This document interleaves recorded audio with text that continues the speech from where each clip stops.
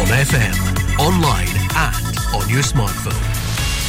This is Mearns FM News. Welcome to today's news headlines from the Scottish Radio News team. I'm Alistair Connell.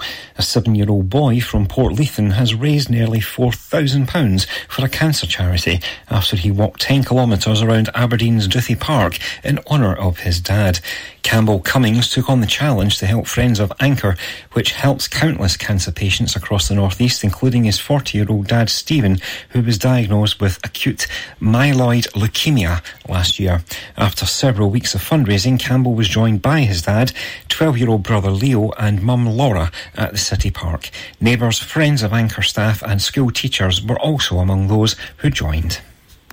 An East Lothian man who was caught with a horror collection of bestiality videos has escaped being placed on the sex offenders register due to a legal loophole.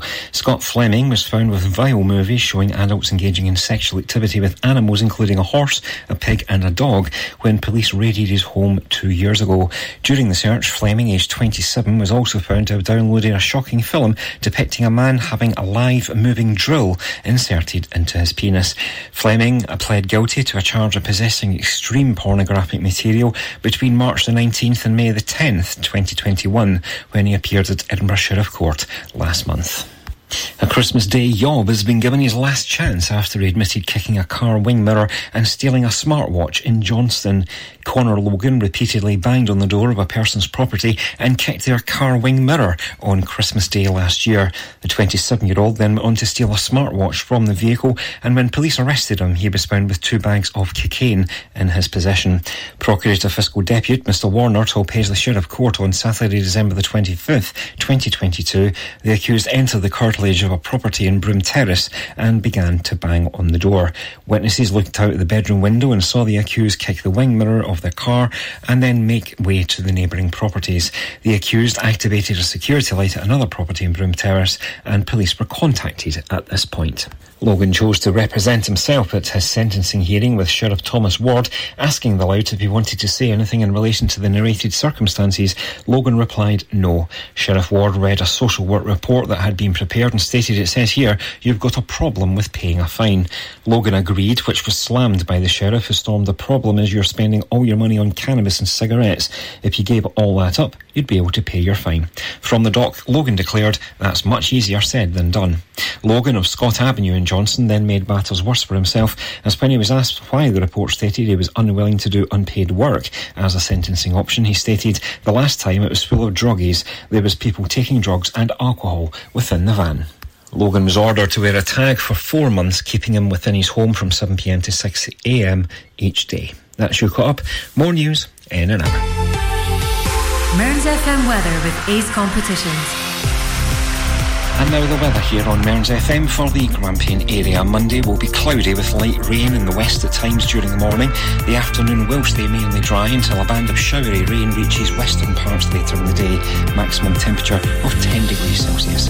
The outlook for Tuesday to Thursday, well, cloudy, isolated showers in the west and wintry on the hills. Otherwise dry on Tuesday, becoming windy as rain spreads east on Wednesday. Showers, wintry on the hills, return to western parts on Thursday, when it will be drier across the east. Mearns FM weather with Ace Competitions. Head over to acecompetitions.co.uk or find us on Facebook and Instagram for more information.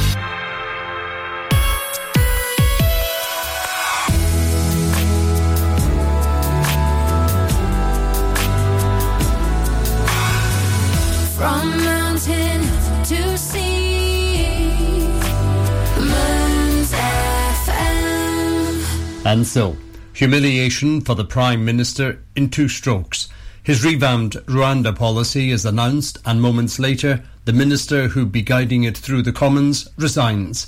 With impeccable timing, Suella Braverman, sacked as Home Secretary by Rishi Sunak, delivers a speech in the House saying the Rwanda policy won't work. She's demanding a change in direction. It's what they used to call a double whammy.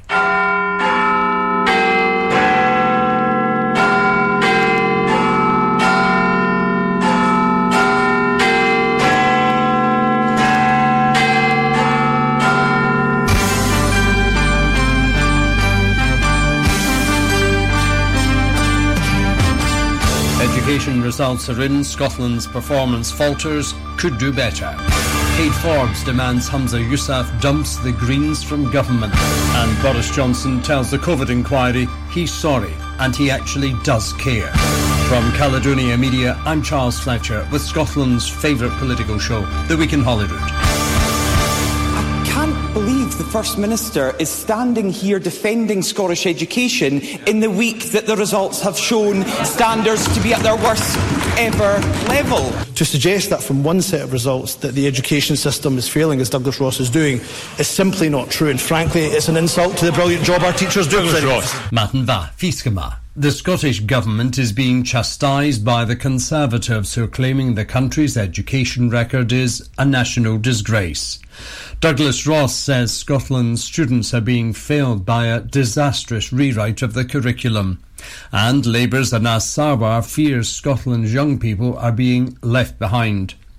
The blistering attacks in the Chamber come in the wake of international education ratings released this week.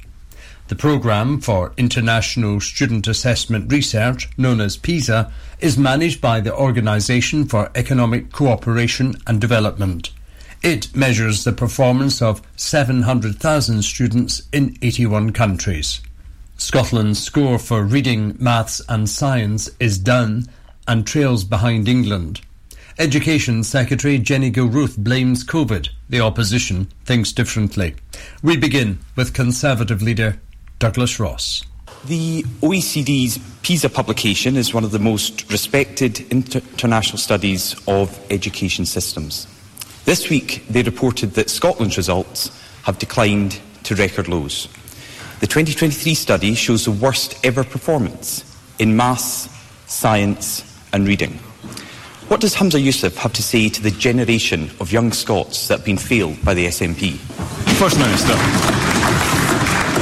In relation to the substance of the question that Douglas Ross asks, let me put it on record and let me be absolutely explicit about it, that we do not dismiss, I do not dismiss, nor take lightly the PISA results that have been released this week. We are reflecting on a poor set of results, and the Education Secretary will make a statement next week on the very issues of literacy and numeracy and what our response is to improving those outcomes. There is no doubt, of course, as the OECD makes it clear in the publication, that COVID has had an impact. The OECD described it as their COVID edition, and that's why 40 countries that's why 30 out of the 40 countries saw their results go down in maths, and it's why across all three categories of reading, maths and science, every nation in the UK, including Scotland, saw reductions in their score. So these results will of course be carefully considered. They are a poor set of results, but I do have to say, Presiding Officer, that some of the commentary around Scottish education from this one set of results is, I think, unfair. Let's look at the holistic picture, not just one data set, and what we see, of course, is that investment in education per pupil is higher in Scotland than it is in England and Wales, and as a result of that investment we've seen 94.3% of 16 to 90-year-olds in employment, education or training. That's a record number. So to suggest that from one set of results that the education system is failing, as Douglas Ross is doing, is simply not true, and frankly it's an insult to the brilliant job our teachers do. Douglas Ross.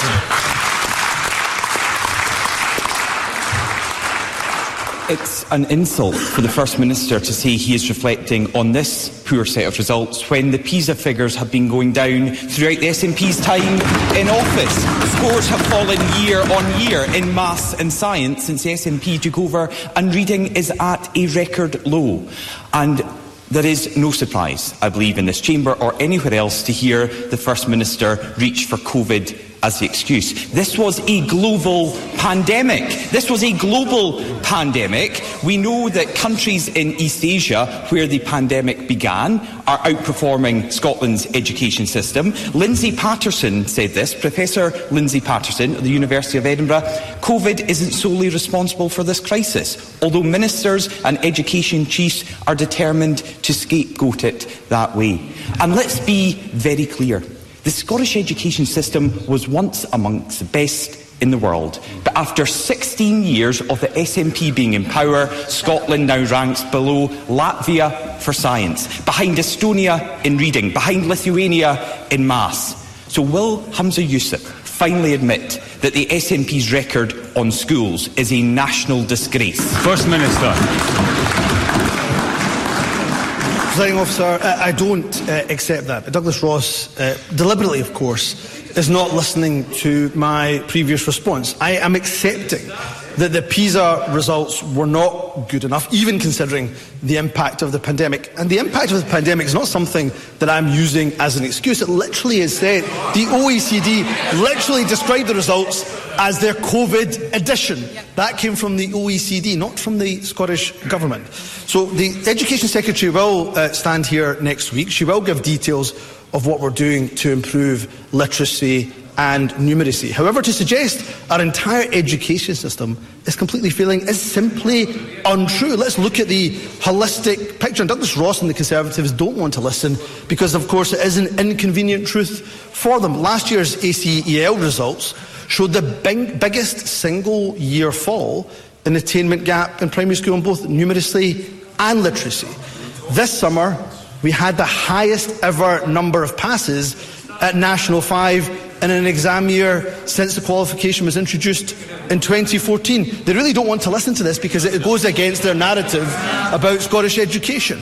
Higher and advanced higher passes rates were above those seen pre-pandemic in 2019. We now have a record number of young people aged 19 and under who've secured a university place this year, and more, of course, from areas of higher deprivation. And as I said, 94.3% of 16 to 19-year-olds participating in employment, education or training. This data, those facts, tell us of an education system and a record under this SNP of an education system that is supporting our young people, Presiding Officer. I'm going to need shorter answers as questions. Douglas Ross.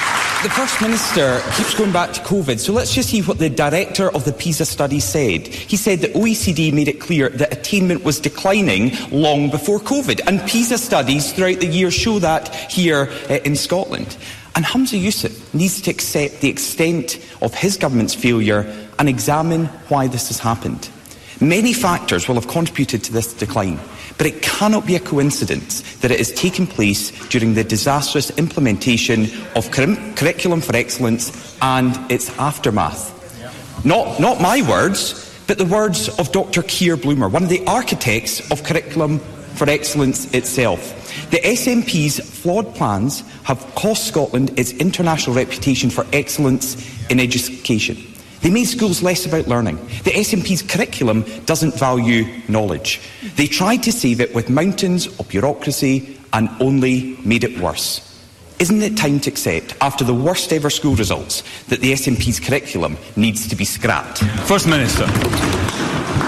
Well, can I just remind Douglas Ross, of course, that some of the challenges we saw predate Curriculum for Excellence. And as I said, we are taking the PISA results extremely seriously. That's why the Education Secretary has committed to a ministerial statement in this chamber next week to give details on the action that we'll take on numeracy and literacy. And let me just remind Douglas Ross that it was, of course, Liz Smith, who's in his front bench, who said that she was the Tory education spokesperson at the time.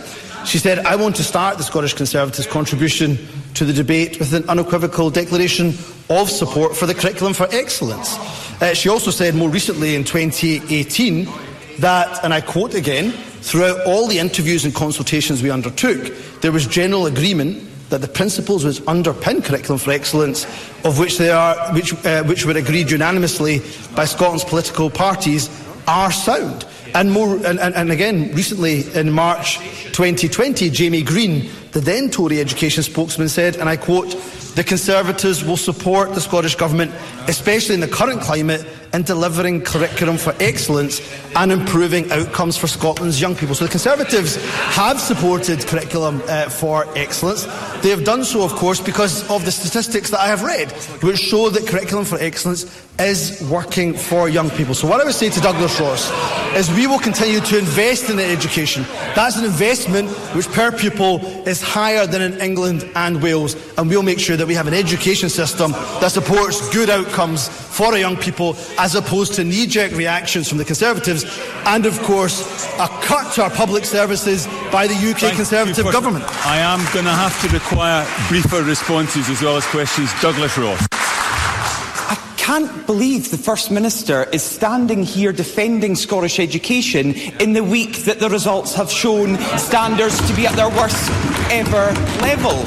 And he has quoted what the Scottish Conservatives have said in the past about curriculum for excellence. But what he hasn't quoted is the problems with the implementation, which is on the SNP's watch. That's why Dr Keir Bloomer said the disastrous implementation of curriculum for excellence is the problem, and that lays at the hands of the SNP. Now let's look at another quote from John Jerome, the Professor of Education at UCL. He said this week: "I think parents probably should be worried. Clearly things are not going well in Scotland. Since the last PISA results, the SNP have launched reports, independent reviews, national discussions, reform boards and consultations on education, and the one thing they haven't done is fix their mess." The SNP government's own International Council of Educational Advisers have said this: "The time for commissioning reviews is now over. There is a strong consensus. There is a need for action. A generation of Scots have already been failed, and another generation are being let down by the lack of leadership from Humza Yousaf and the SNP. Scottish schools have plummeted down international league tables on the SNP's watch. So what urgent action is Humza Yousaf going to take now, or are parents right to be worried about the future of Scotland's schools?" First Minister. Well, the people of Scotland can take comfort in the fact that, of course, we have an exceptionally good reputation and record in Scottish education, which has seen 94.3% of 16 to 90-year-olds in education, employment or training. That is a record high. It's not just a First Minister, but as somebody who also has their child in the local secondary school, I understand completely parents' concerns at the recent PISA results. I'm not dismissing the fact, I'm not taking lightly by any stretch of the imagination the results, and that's why the Education Secretary will stand up next week and give detail on what we're doing to improve literacy and numeracy. So I've, throughout my responses, accepted that we need to improve our PISA score. But as for our record, Presiding Officer, on education, we're the party that abolished tuition fees, in very stark contrast to England, where students have to pay up to £9,000 a year.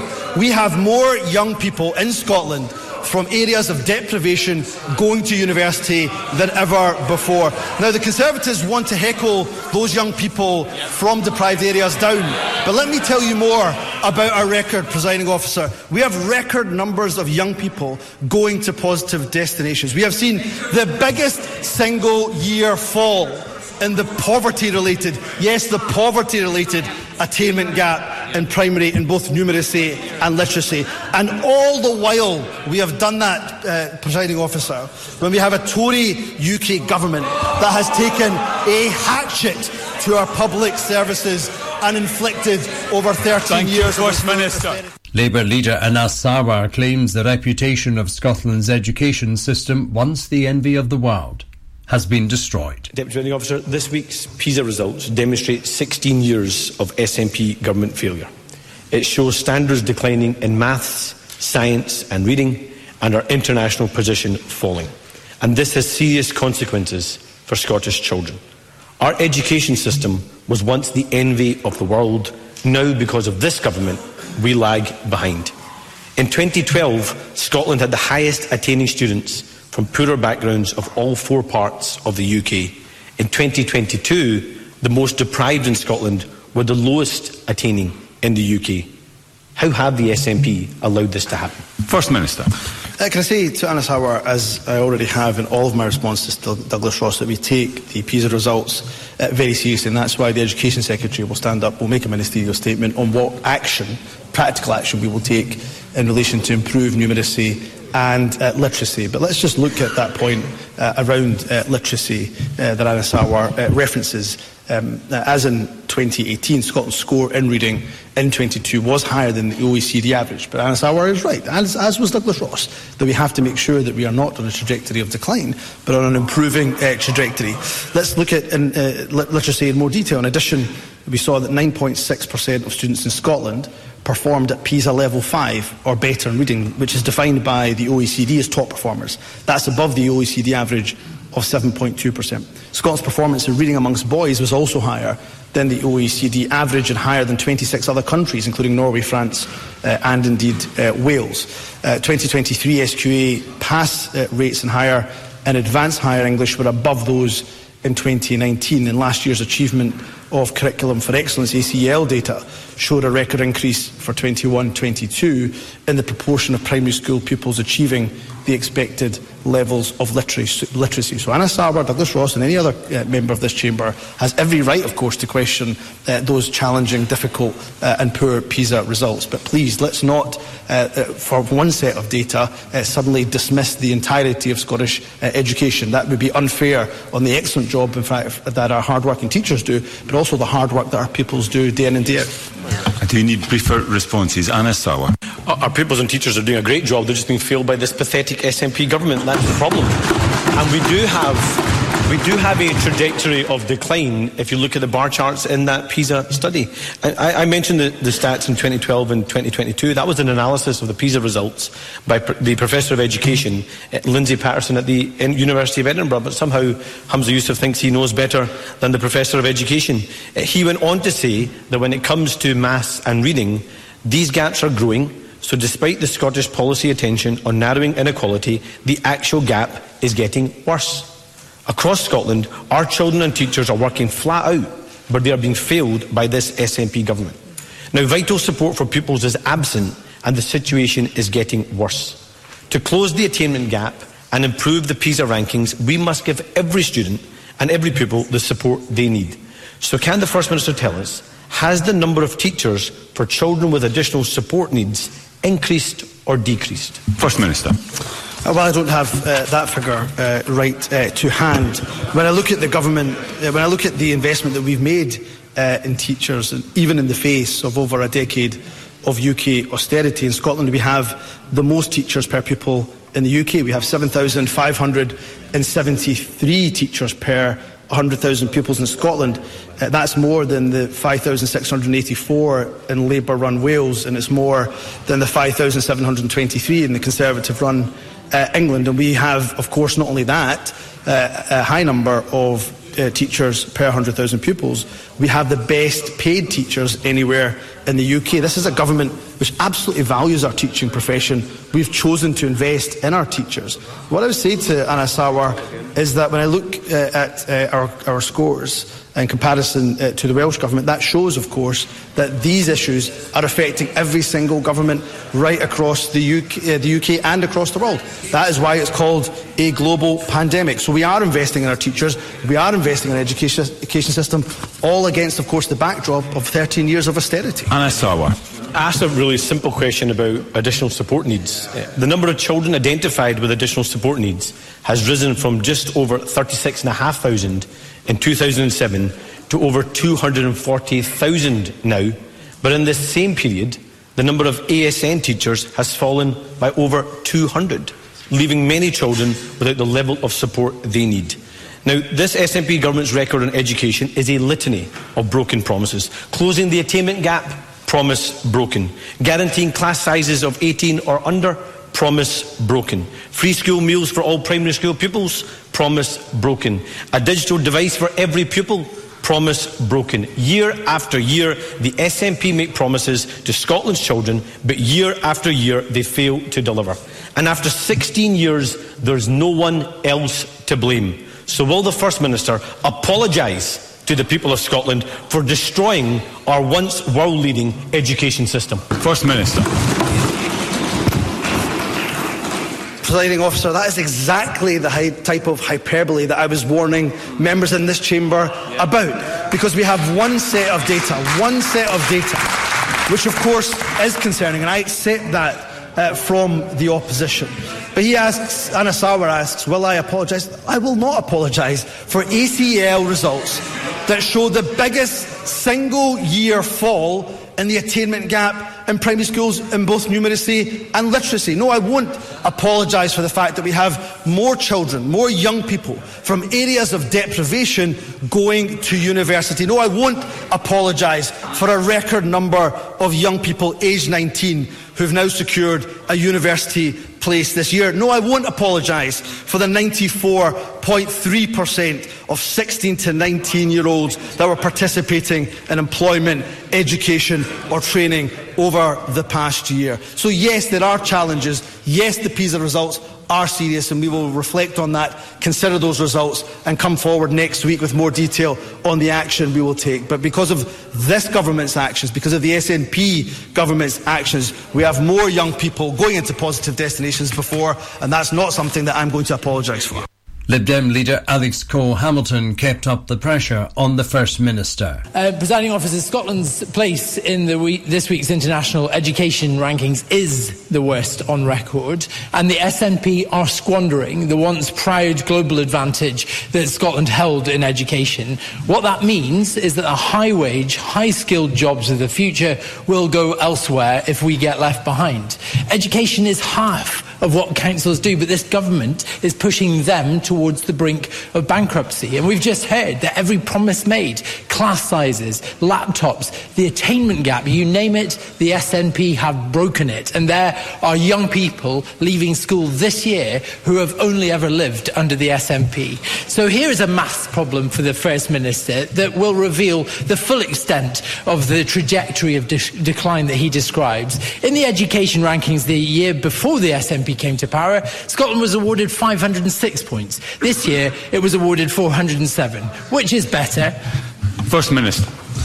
To be lectured on education by the political party that broke their promise to abolish tuition fees is quite something, presiding officer. And if he wants some maths, that might be the reason why he has a rump of MSPs that are sitting behind him, because people in Scotland have not forgotten the broken promises of the Liberal Democrats on education. Their disastrous decision to line up, to go into bed, to make sure that they stood side by side with the Conservatives is what ushered in over 13 years of austerity. And despite that 13 years of austerity, we have more young people in positive destinations. We have more young people from areas of higher deprivation going to university, more young people going to university. We have made progress in the face of 13 and a half years of austerity. No thanks to Conservatives, certainly no thanks to the Liberal Democrats. I'll have more from the Chamber later in the Week in Holyrood. The runner-up in the race for the leadership of the SNP is calling on the First Minister to eject the Greens from government. Kate Forbes says the Bute House Agreement should be repealed and the SNP should rule as a minority government. The former Finance Secretary is now a backbench MSP. She suggests Green policies are costing support for the SNP. During the leadership campaign, Kate Forbes says continuity, including the arrangement with the Greens, wouldn't cut it. I want to put our economy front and centre. I want to reach out to no voters, as I've already said. And I want to ensure that we eradicate poverty and rebuild the strength of the trust that we enjoy with the Scottish people. That's how the SNP has won multiple elections over the last 16 years. And if we want to continue to win elections, then I believe that we are at a crossroads and we need to take the approach that will ultimately ensure we maintain that trust going forward. Politics change but never stop. It affects everything we do. I'm Charles Fletcher with The Week in Holyrood. Join me here for coverage of the Scottish, UK and European Parliaments.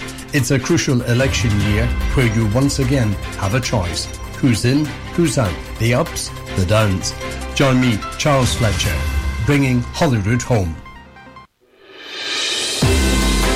You're listening to The Week in Holyrood with Charles Fletcher, and coming up in the next half hour, Boris Johnson apologises and is booed at the UK COVID inquiry in London. And the SNP Stephen Flynn wins the Commons with his cutting question to the Prime Minister. First, we go to London and the continuing UK COVID inquiry. Former Prime Minister Boris Johnson snuck in early to avoid the gathering storm of relatives outside the hearing room. He apologised for mistakes made on his watch, but said suggesting he didn't care about the suffering is simply not right. This from the BBC's Vicky Young. A lot has been said by a lot of people about Boris Johnson's time in Number 10. He was confronted by the biggest challenge to face a Prime Minister in peacetime. Not just a health crisis, but an economic one too. He's been accused of acting too late and of lying about what went on here. The whole truth and nothing but the truth. This was Mr Johnson's chance to give his side of the story, and he began with an apology. Can I just say how glad I am to be at this inquiry, and how sorry I am for the pain and the loss and the suffering. Sit down, please. Please stop. COVID victims. Please sit down. Right, ushers, please, could you ask them to leave? These were the 4 women thrown out for interrupting and said they'd never accept Mr Johnson's apology. 11 municipalities in Italy. Back inside, questions about February 2020. Coronavirus had spread to Italy and the Cabinet had discussed what plans were in place here. I look at all this stuff in which we seem so oblivious with horror now. I mean, we should have twigged. We should collectively have twigged much sooner. I should have twigged. When the seriousness of the virus was understood, it led to this lockdown. Several former colleagues described Mr Johnson as indecisive. He says he was weighing up difficult options. I've got the Chancellor of the Exchequer with me saying that there's a risk to the UK bond markets and our ability to raise sovereign debt. This matters massively to people in this country. I have to go through the arguments. And that is what I was doing. Did you consider the argument against lockdown, or did you... I'm afraid to say at that stage I gave it pretty short shrift, because I thought that my job was to protect human life. I had no other tool, literally nothing else. There were some uncomfortable questions about the culture in Number 10. Former Chief Advisor Dominic Cummings wrote sweary messages criticising colleagues, including his boss. I knew that some people were difficult. I didn't know how difficult they were, clearly. But I thought it was better on the whole for the country to have a disputatious culture in Number 10 than one that was quietly acquiescent. That was certainly a positive spin on a workplace atmosphere many described as toxic. And Boris Johnson seemed emotional as he reflected on the first year of the pandemic. We have to be realistic about 2020, the whole year, that whole tragic year. We did lock down, but then it bounced back after we'd unlocked. Today, Boris Johnson denied that he failed to show leadership during the pandemic. He said it wasn't indecisiveness, he was simply weighing up options that all had terrible downsides. He did admit that mistakes were made, but said it was a collective failure. Scientists, politicians and officials all underestimating how serious the pandemic was. Vicky Young, BBC News, Westminster. I have cognitive issues. I find it difficult to walk very far without having to rest or I collapse. But today is so important. I've come from South London today. I'm here primarily for my dad. Jean and Anthony, both at the inquiry today, have lost so much in different ways because of COVID-19. Jean's father died in April 2020 in a care home after getting the virus. Anthony was a war correspondent, but now because of long COVID, every day is a struggle. He can no longer work. Outside the inquiry, they met others who've lost loved ones or suffered with the lasting consequences of the virus. The scenes from Italy really rattled me. At a distance, Jim, who's a consultant, is watching the inquiry in breaks from his hospital shift. If you look at our ITU, there are 2 non-corona patients. Working in intensive care in the first wave of COVID, he had to help manage the surge of seriously ill patients. Listening to Boris Johnson, that build-up period, from my perspective, we were desperate for the lockdown. We were terrified that we were going to be overrun with patients and that we would be put into the most awful ethical situations. Was it Matt Hancock last week? Having heard Boris Johnson, Jean was sceptical about the explanations of decisions on lockdowns. He made reference to the scientists quite a few times. Well, they didn't say anything. Behavioural fatigue and bounce back and that's why they delayed locking down. So he's almost pushing the blame onto the scientists and absolving himself of that responsibility as Prime Minister to make those decisions. Anthony and his wife are both living with the continuing symptoms known as long COVID. It has taken everything we hold dear from us. We've lost everything. We exist now on benefits for all of our income. So what did he make of Boris Johnson's apology? They're words, aren't they? It makes a headline, Boris says sorry, but what does it change? There's no doubt this is a highly significant day for campaigners, but there'll be more to come when the inquiry in its later stages looks in more detail at the response of the NHS to the COVID crisis and what happened in care homes. Jean will be coming back when Rishi Sunak gives evidence. For Anthony, the physical effort of getting there may be too much. Hugh Pym, BBC News.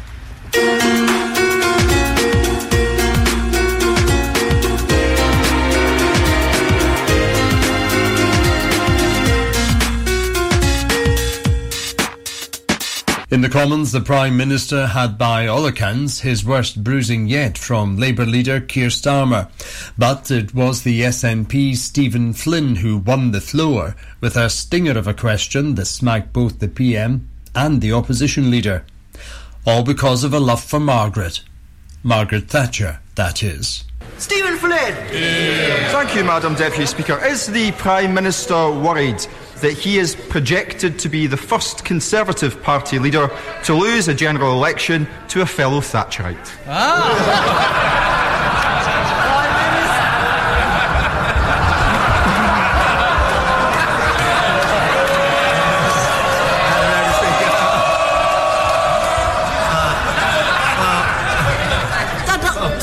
We really must hear the Prime Minister, and we've got a lot of questions to get through. It's not the Prime Minister's opponents who are giving him trouble. Prime Minister! Madam Deputy Speaker, I say to the honourable gentleman, Margaret Thatcher's view was cut inflation, then cut taxes, and then win an election, and that's very much my plan.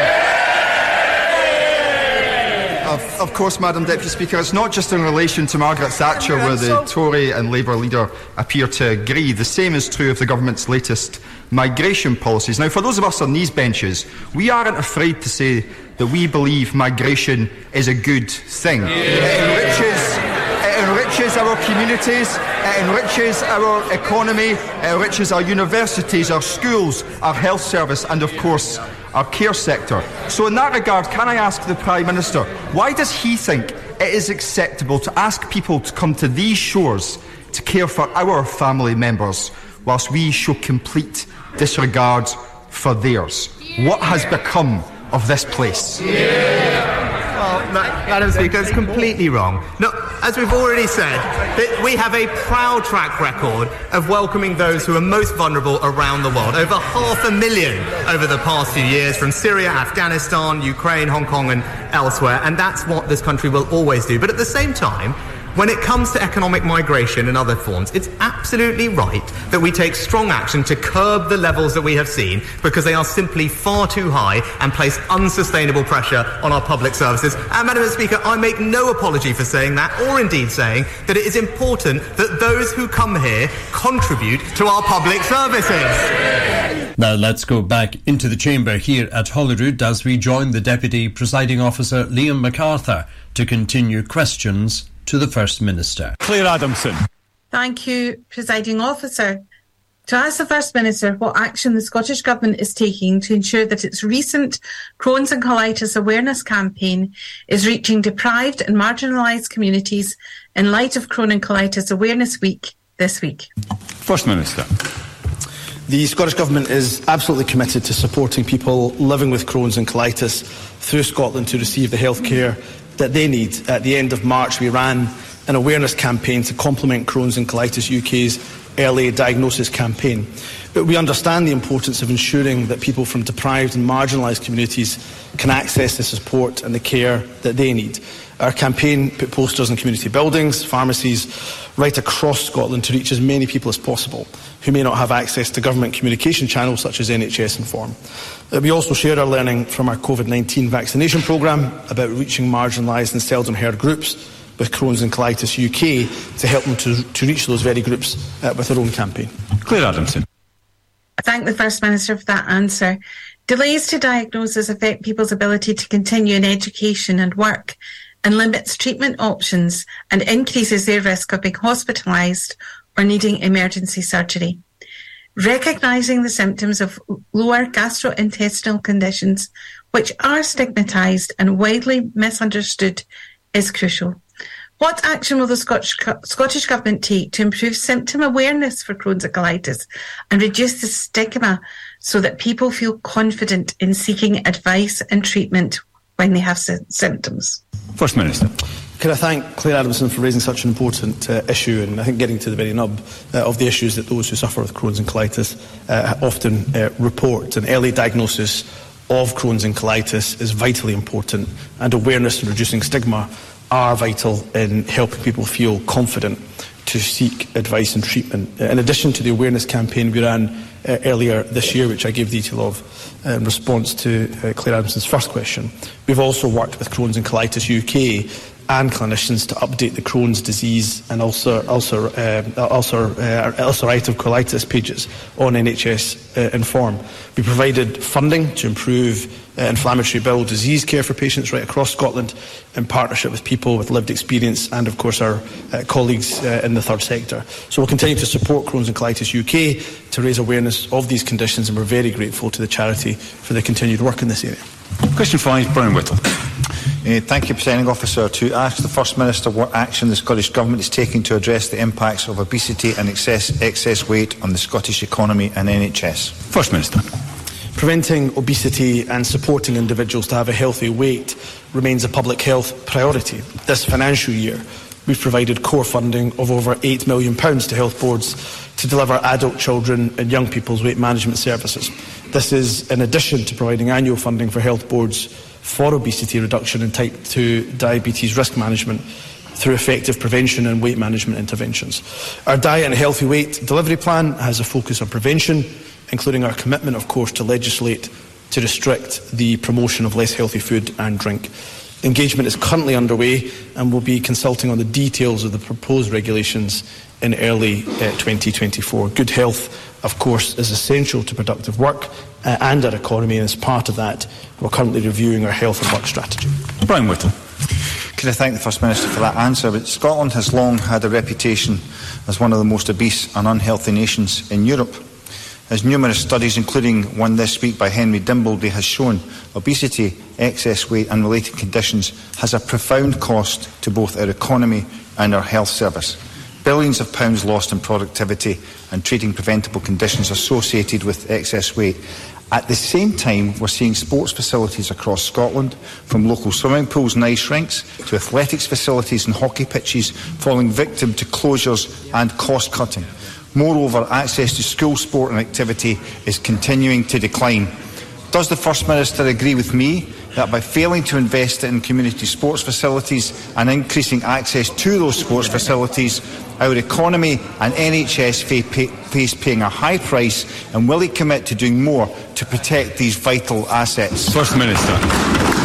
Presiding Officer, can I thank Brian Whittle for what's a very important question indeed, and I recognise that it's an issue that he has raised repeatedly in his time as a member of the Scottish Parliament. Of course, he is right in relation to the various issues that affect obesity. That includes physical activity. We should also say, of course, that there are social determinants such as poverty, which also play a key role. So we'll make sure that the Health Secretary writes, of course, to Brian Whittle with the detail of the action that we're taking. But I would make this final point, of course, that we just had an autumn statement last week from the UK government, and they chose, of course, to prioritise tax cuts for the likes of politicians and indeed for the wealthy, as opposed to giving money to public services. So any influence that Brian Whittle can have whatsoever on his UK government colleagues, I would suggest that they put money towards our public services as opposed to tax cuts for the wealthy. This is The Week in Holyrood. I'm Charles Fletcher.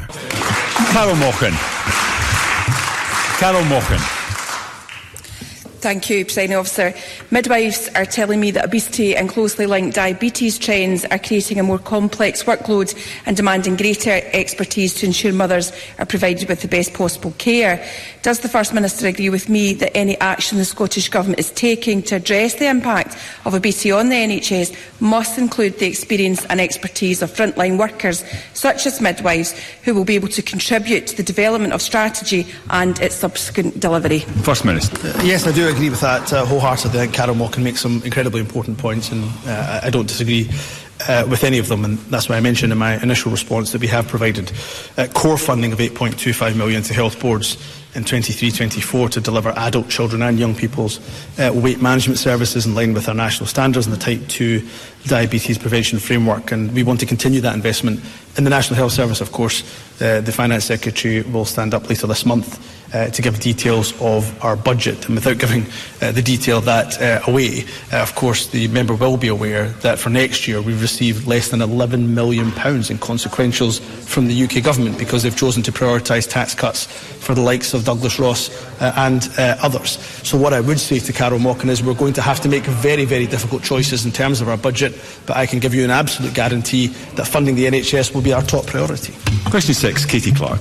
To ask the First Minister whether the Scottish Government will outline any plans it has for freedom of information reform in the current parliamentary session. First Minister. Presiding Officer, we do have plans. The Scottish Government announced plans last week to consult on extending freedom of information laws to private and third sector social care providers once the National Care Service Bill is completed. This would be a highly significant extension of FOI rights, bringing hundreds more organisations within scope of the legislation, and it follows our access to information rights in Scotland consultation earlier this year. Working with the Scottish Information Commissioner, we will also update the statutory guidance issued by ministers on best practice for Scottish public authorities.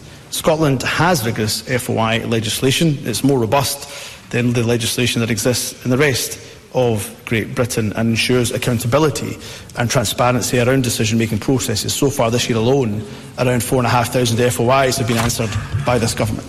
Katie Clark.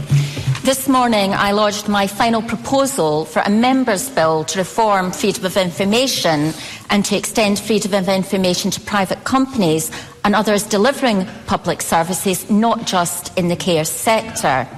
The Scottish Information Commissioner, previous Scottish Information Commissioners and this Parliament's Audit Committee have all called for such legislative reform. Will the First Minister look at this issue again, and does he agree with me that public information rights should follow the public pound? First Minister. I absolutely agree with the premise of Katie Clark's points, and I note that she says that she has published the consultation of the bill today, or forgive me, published the detail of the bill today. So I will take a look at that, and of course we will do so with an open mind. In terms of our own performance on FOI, we absolutely accepted the recommendations of the former Commissioner in relation to their update on our FOI performance, and we welcome the former Commissioner's view that the Scottish Government is on track and close to concluding a period of heightened focus on FOI performance. The average response rate of 97% comes despite the request numbers increasing by 60% since 2019 to almost 5,000 a year, and that significantly exceeds the performance of the UK Government, which responded to only 83% of requests within 20 days. So we have a good record in terms of responding and the rate of that response to FOIs, and of course we'll look closely at Katie Clark's bill. This is The Week in Holyrood. I'm Charles Fletcher. Supplementary, John Mason. Thank you. The First Minister mentions the increase in the number of requests. Can you give us the actual numbers that they were at the introduction of the legislation and what they are now, and any comparable costs? And does he think there's any abuse of the system going on? First Minister. I'm not able to provide figures since the time the legislation was introduced, but I can confirm that in the first full year for which we do have figures, 2018, we handled 3,300 requests. In 2022, we responded to over 4,600 requests. So there's no doubt that this does place, of course, a significant demand on resources, but we are fully committed to complying with our obligations under the Act. And I just reference that point again. Our average response rate of 97% comes despite those requests increasing, and that is in stark contrast, and quite a considerable significant improvement, but in stark contrast to the UK Government's record of responding to 83% of requests within 20 days. With your constituency and general supplementaries, first Claire Haughey. Thank you, Presiding Officer. This week, the Home Secretary unveiled a raft of right-wing policies aimed at driving down immigration stats. Under the plans, people on health and care visas will no longer be able to bring their family to the UK, and they've hiked the salary threshold for skilled workers to £38,700. Shockingly, there has been no objection to these Tory proposals from Labour, and they've failed to commit to reversing them, despite the impact the policies would have on the Scottish economy and the NHS and social care sectors. Does the First Minister agree with me that, unlike Labour and the Tories, this Scottish Government will never shy away from welcoming and valuing the contribution immigrants make to Scotland? First Minister.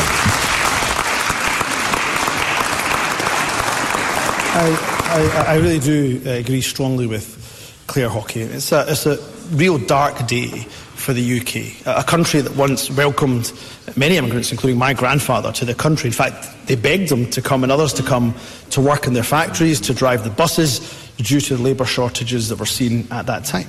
And what successive UK governments have done, Labour and Conservative, is that they have bit by bit dismantled our immigration and indeed our asylum processes. On immigration, the latest announcements mean that we are asking, the UK government is asking migrants to come here to look after our own family members, but doing so by abandoning their own family members back home. On asylum, the UK government has virtually eliminated any practical legal route for those that are fleeing war and persecution. So the policies of the UK government in this respect, they're not only morally repugnant, but they're economically illiterate.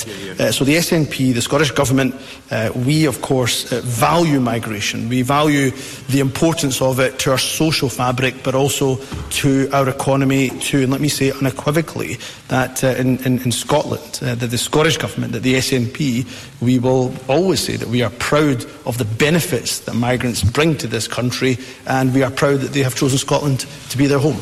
Donald Cameron.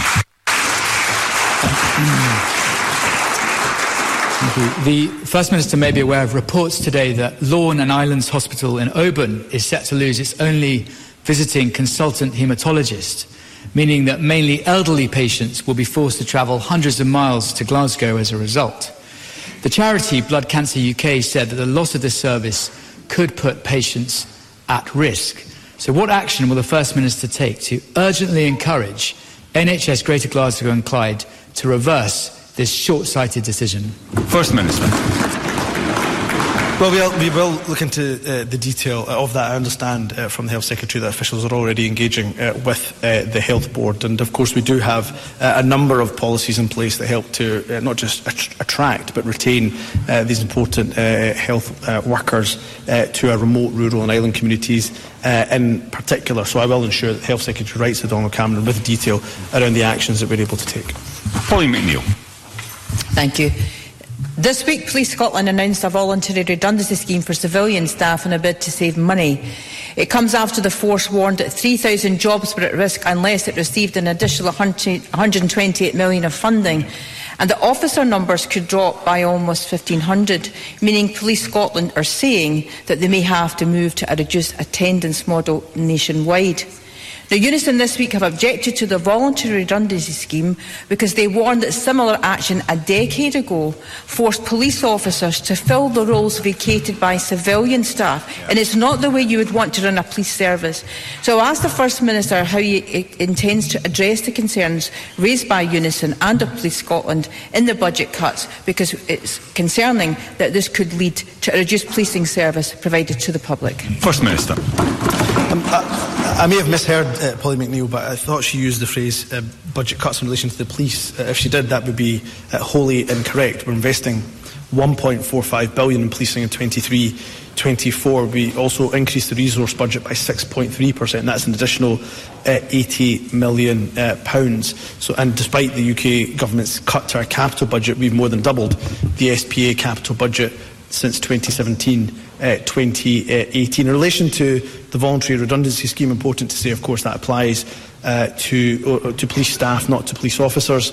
They'll be targeted to release 189 posts to balance the policing workforce. My understanding is that the restrictions on police staff recruitment were introduced from August 2023, with the exception of C3 staff, that's contact, command and control, custody and other business critical roles. So I would say to Polly McNeill, these are of course operational matters for the Chief Constable. What is important for us to do in the Scottish Government is to ensure that Police Scotland is funded. That's why we have more police officers than, of course, when this government took office. And crucially for the public, Scotland is a safer place. We have recorded crime at one of its lowest levels in almost 50 years, Presiding Officer. Kenneth Gibson. Thank you, Presiding Officer. First Minister, in June last year, a Drogheda Harbour task force was advised that after years of negotiation with Peel Ports, redevelopment would go out to tender on agreed designs this past summer. Now improvements that apparently were not previously deemed essential will be included, adding to interminable delays to the commencement of works. The First Minister restated his commitment to the Ardrossan-Brodick ferry route while visiting Arn on 23rd of August. Can he therefore advise when it's now anticipated that work will begin and conclude on the redevelopment of Ardrossan Harbour? First Minister. Can I thank Kenny Gibson, who has raised this issue on a number of occasions, and most recently, of course, when I visited Arran with him. And firstly, I'd like to give assurance that the Scottish Government remains committed to ensuring the Arran ferry service is fit for the future, and will continue to engage closely with the community as this work very much progresses. The business case and cost review for the Ardrossan Harbour project is currently being progressed. The Minister for Transport wrote to the Ardrossan Task Force recently to advise that this work is being expanded. That's in order to help determine the scope more definitively, with reporting expected by February next year. And I fully appreciate this will be disappointing news. However, it is essential that the scope of the work is clearly defined in order to have greater certainty of the project costs and the financial package required for each of the funding partners to deliver an improved service for the Arran community. I know the Transport Minister would be more than happy to meet with Kenny Gibson to give him further details. Alexander Stewart. Thank you, Presiding Officer. The 30-bed ward at Forth Valley Royal Hospital, which is part of the new National Treatment Centre aimed at increasing capacity for operations, has been delayed after NHS troubleshooters found problems with the construction project, which could compromise patient safety. The review of NHS Scotland Assured found ventilation, fire safety and flooding concerns with the project. First Minister, have no lessons been learned from following problems at other facilities? So what action is the Scottish Government taking to rectify this situation? First Minister. I would say to Alexander Stewart, he has, of course, a right to raise these issues of concern for the local community. But, of course, the entire purpose of setting up NHS Assure was to make sure that we identified these issues, and that, of course, the Health Board was then able to take remedial action. So I understand the Forth Valley Health Board are, of course, now taking the action. I'm pleased that NHS Assure was able to identify these issues at this stage, and of course the contractor, Forth Valley, are working with the contractor in order to make the improvements that are required. This is The Week in Holyrood with Charles Fletcher. Monica Lennon. Thank you, Presiding Officer. Rape crisis centres are trusted emergency services and should be funded as such. However, more than 800 survivors of rape and sexual assault are stuck on waiting lists. And if that isn't shocking enough, 28 rape crisis workers face redundancy in the new year unless the Scottish Government extends emergency waiting list funding beyond March 2024. Survivors can't wait, so will the First Minister agree to take immediate action to save these jobs, reduce the waiting times and commit to long-term sustainable funding for rape crisis centres across Scotland? First Minister.